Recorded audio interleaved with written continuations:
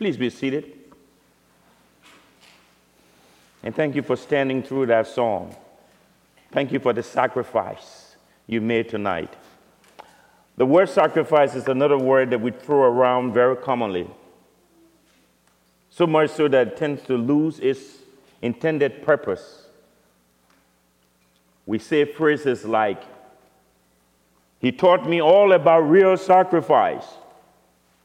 Those are the kind of phrases we use. We use phrases like, "She sacrifices herself by bending over backwards."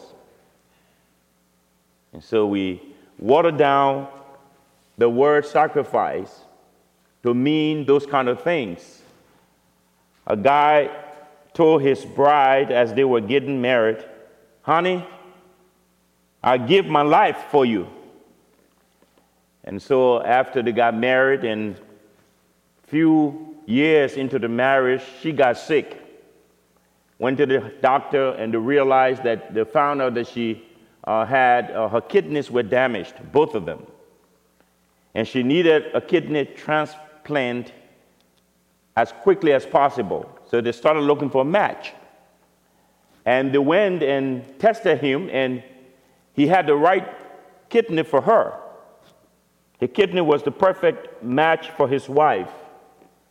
The problem was, one of the kidney was good, and the other kidney that he had was not so good. And the doctor said that if you have to give a kidney, you have to give the good one. And so they are she's lying on the bed crying about this. He's crying about this, and she turned to him and said, "Honey, remember you promised that you would give your life for me?" And he said to her, "Yes, I made a promise that I'll give my life for you, but I did not promise that I would give my life away for you. The promise was I would give my life for you, but not to give my life away for you." And he did not give her the kidney because it was a difficult decision from his standpoint to make. But when the Bible uses the word sacrifice, it is talking about giving up something very valuable in order to save something very precious. I'll say it again. Sacrifice from the Bible's perspective is for one to give out something that is very valuable to you so that you can save something that is very precious to you. And so that's the Bible's definition for it. And in tonight's meditation, we want to look at God as he deals with sin in our lives.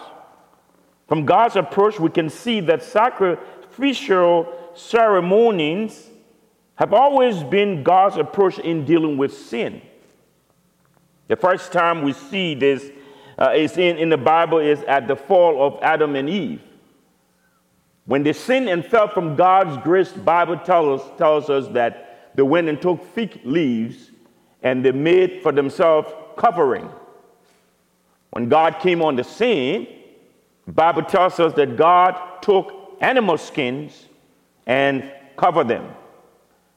Well, that was the first place where animal sacrifice took place. Something had to die so that something would live.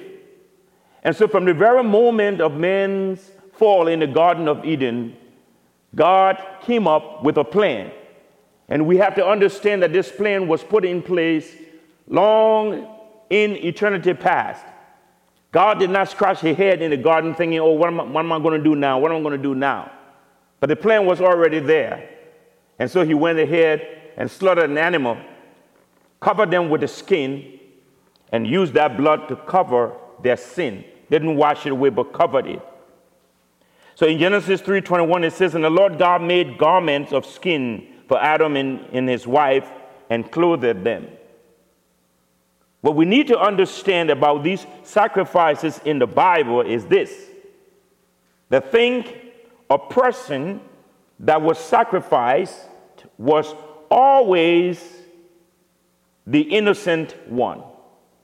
The innocent always became the victim in biblical sacrifices. The innocent always became the victim. The animal that was sacrificed had nothing to do with the situation that was going on. Animal had to lose his or her life. Let me say his because it was the male animals that were being sacrificed for the covering of a particular sin. And so if it was an animal, the requirement was that it had to be with no blemish at all. And that's what we read in Leviticus 22, verse 20.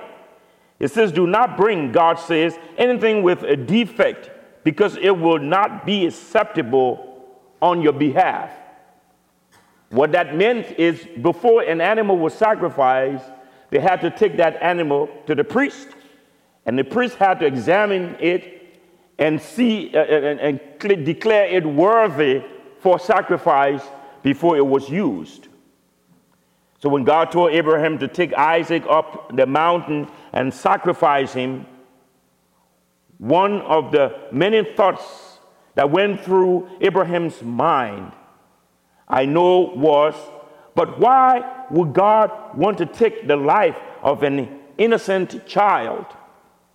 Why would God want to kill Isaac? He's only 12 years old. He's a lad.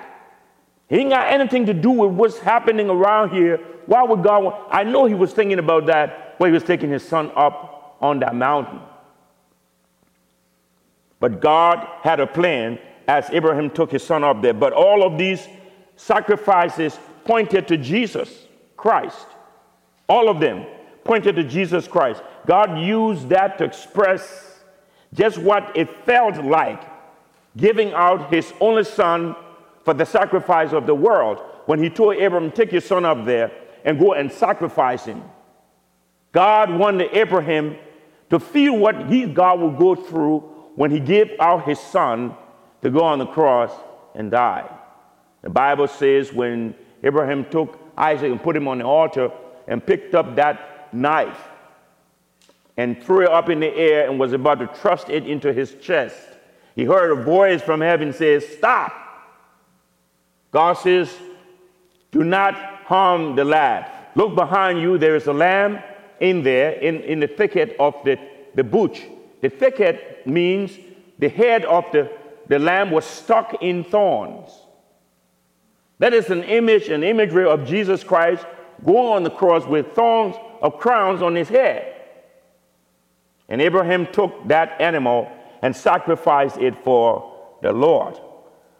Also notice that God always choose defenseless animals for sin sacrifices. Never in the scripture where we find God taking a lion and telling him, get a lion and sacrifice it. They wouldn't do that because the lion would fight back. But God told them to take animals that would not fight back. So that's why we see sheep, lambs. We see the he-goat. And those little animals that don't bite or don't have claws. And God used those animals to cover sin. That's a picture of Jesus Christ also. But in our readings tonight, we found all these characteristics in our suffering Savior. The first thing I want you to see is that the people brought these animals for atonement. Their animals, in obedience, follow their owner's will to get sacrificed. They followed the will of their owners. They didn't have no saying in it, but they just, in obedience, follow the owner's will to be sacrificed. Jesus was giving for atonement by the Father, his Father. And Jesus, in obedience, followed his Father's will to be sacrificed. We read in Isaiah 53, verse 10, it says, yet it was the Lord's will to crush him. It was the Lord's will. The word Lord is talking about the Father, the Heavenly Father. It was the Lord's will to crush him, to crush the Son Jesus, all right, and cause him to suffer. The Lord makes his life an offering for sin. That's Jesus, that's God the Father, making Jesus an offering for sin. So it was the Father who took Jesus and crushed him for our sins. And that's why we read in John 3:16, for God so loved the world, that's the Father, that he gave his one and only Son, that's Jesus Christ, that whosoever believe in him would not perish, but have eternal life. So the Father presented his Son as the offering for our sins. And Jesus willingly came and in obedience to the Father did this. That's why we read in the prayer he prayed in the garden. He said in the prayer, Father, take this cup away from me, right? That's the prayer he prayed. Let this cup pass. He says, but nevertheless, don't allow my will to be done. Let your will be done. So he yielded his will to that of the Father. In Ephesians 5, our second reading, verse 2, Christ willingly gave himself as a fragrant offering and sacrifice to God the Father. That's what it tells us in the second reading this morning. And in the gospel reading, we see Mark 14, verse 53. Scripture says, they took Jesus. That was when they came to arrest him. They took him. But numerous times in the Bible, we read times when they tried to arrest Jesus, and the Bible says he would just slip through the crowd, and they would not arrest him because it was not time yet. So nobody put their hands on him. Nobody was able to arrest him before it was time. But when it was time, the Father himself told him, now it's time for you to be arrested. And in obedience, he allowed himself to be taken. So Jesus, the willing sacrifice, the willing Lamb of God, was taken to be sacrificed. Notice also, those animals had no blemishes, as I said previously. Jesus had no blemish as well. In Isaiah 53, verse 4, it says, he took up our pain and bore our sufferings. Look at the word our in there. He took our pains, he bore our sufferings. The sufferings that Jesus went through, the pains that he had to go through, were not his pains, were not his sufferings. They were ours that he took on himself. So Jesus Christ had no blemish. There was no reason for him to be killed. And so in verse 5, it says he was pierced. Hear the word again, for our transgressions. He was crushed. The word for our iniquity. So the purpose for Jesus dying was not for him, but he went on the cross for us to bear our sins. And it's the reason why we gather in here this evening to focus on these things during the season of Lent. Season of Lent should be a very peculiar time in the life of every Christian, just to focus on what it meant for Jesus to go through this process. And this is our last week of looking at this thing. We're talking about the word sacrifice and seeing that the one that was placed on that cross was blameless. He had no reason, no need to do this, except for the fact that he had to go there for you and I because we could not do it for ourselves. And in Ephesians 5, verse 2, it says, he gave himself up for us. You see in the word for, that the reason Jesus went on the cross, scriptures letting us know it was not because or for him, it was for us. He was blameless. There's another place in the Bible where it says, he who knew no sin became sin for us, so that we might become the righteousness of God in Jesus Christ.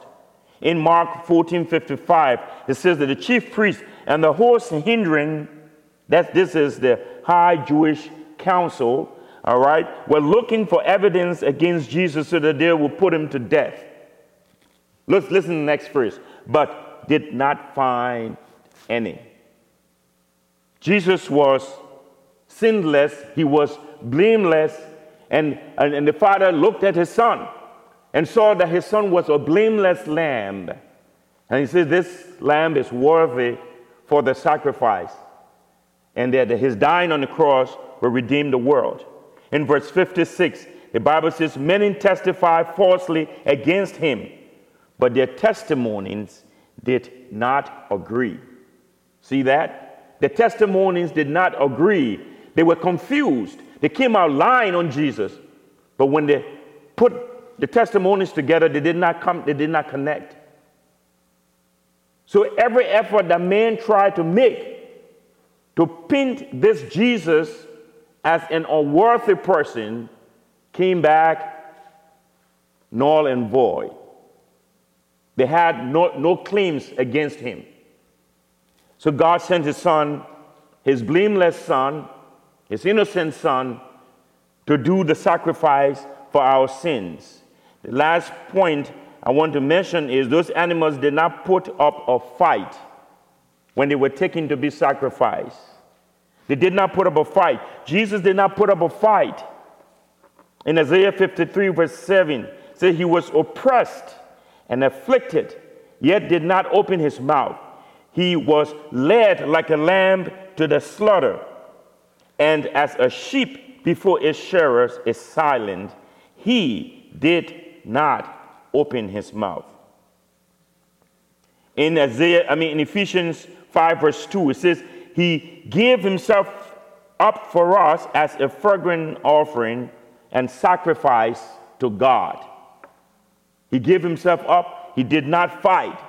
Remember when they went to arrest Jesus in the garden? And the Bible says Peter went took up the sword and cut out the ears of one of the high priest officers or something. What did Jesus do? He told him to put back the sword, picked up the ear, and stuck it right back.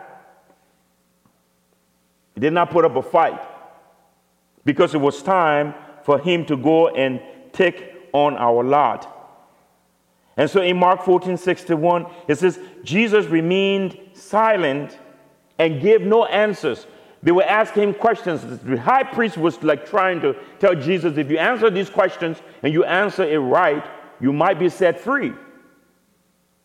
But little did the high priest know that Jesus had already been found guilty in the courts of heaven.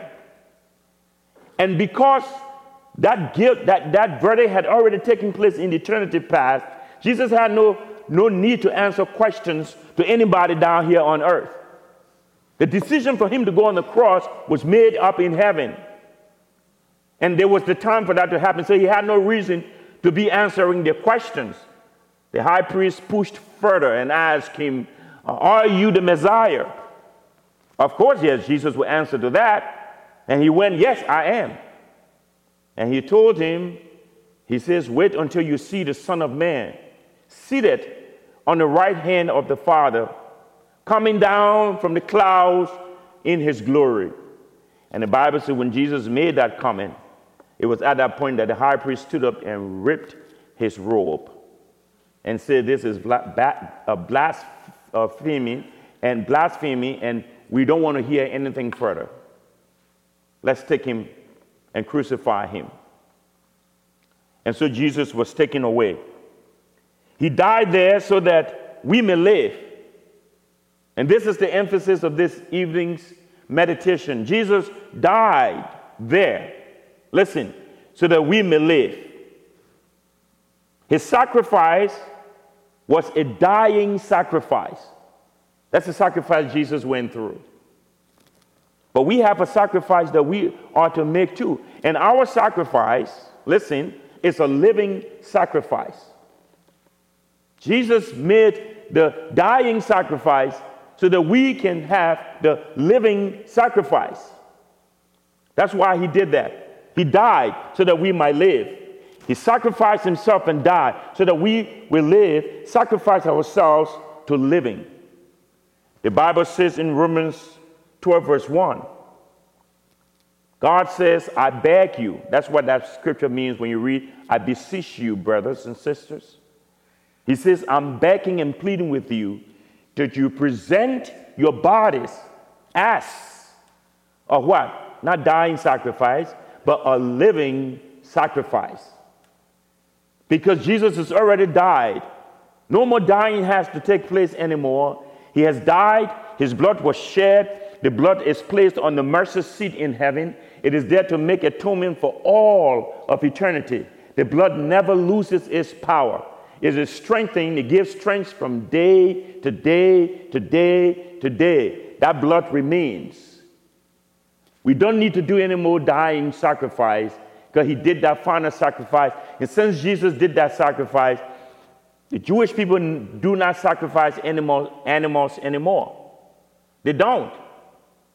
And I don't understand the whole concept behind why they stopped, because they're still waiting on the Messiah. If the blood of Jesus Christ doesn't wipe away sin, why they stop slaughtering all those thousands of animals as they used to do before? See? But the one reason is because the blood that was shed on Calvary's cross has made the atonement for sin. And it is on that mercy seat in heaven right now. Remember when Jesus Christ resurrected from the grave, the Bible says that he met Mary and she was going to embrace him. He said, "No, don't touch me yet, because I have not ascended to the Father." You know what the priest did before going into the Holy of Holies to deliver the blood of the animals? You know what he had to do? He had to go through a ceremonial washing. And after he did the ceremonial washing, nobody touches him. Nobody puts their hands on him until he goes into that Holy of Holies, make the blood deposit, comes out. Now people can touch him. So Jesus was going to make that blood delivery in heaven. And Mary wanted to come and hug him, said, "No, don't touch me. I've not ascended to the Father yet." And so he went up to heaven and took that blood and placed it on the mercy seat, and then came back to earth. That's what Jesus did. And he put that blood there. That blood is what makes the atonement for our sins. When we gather in church on Sunday in corporate worship and we confess our sins and seek mercy from the Father, he grants mercy. Why? Because of the blood of Jesus Christ. We are redeemed. And so as we contemplate on the sacrifice of our Lord and Savior during this season of Lent, let us ask ourselves the question, now what? Now what? And the answer to that is found in Romans 12.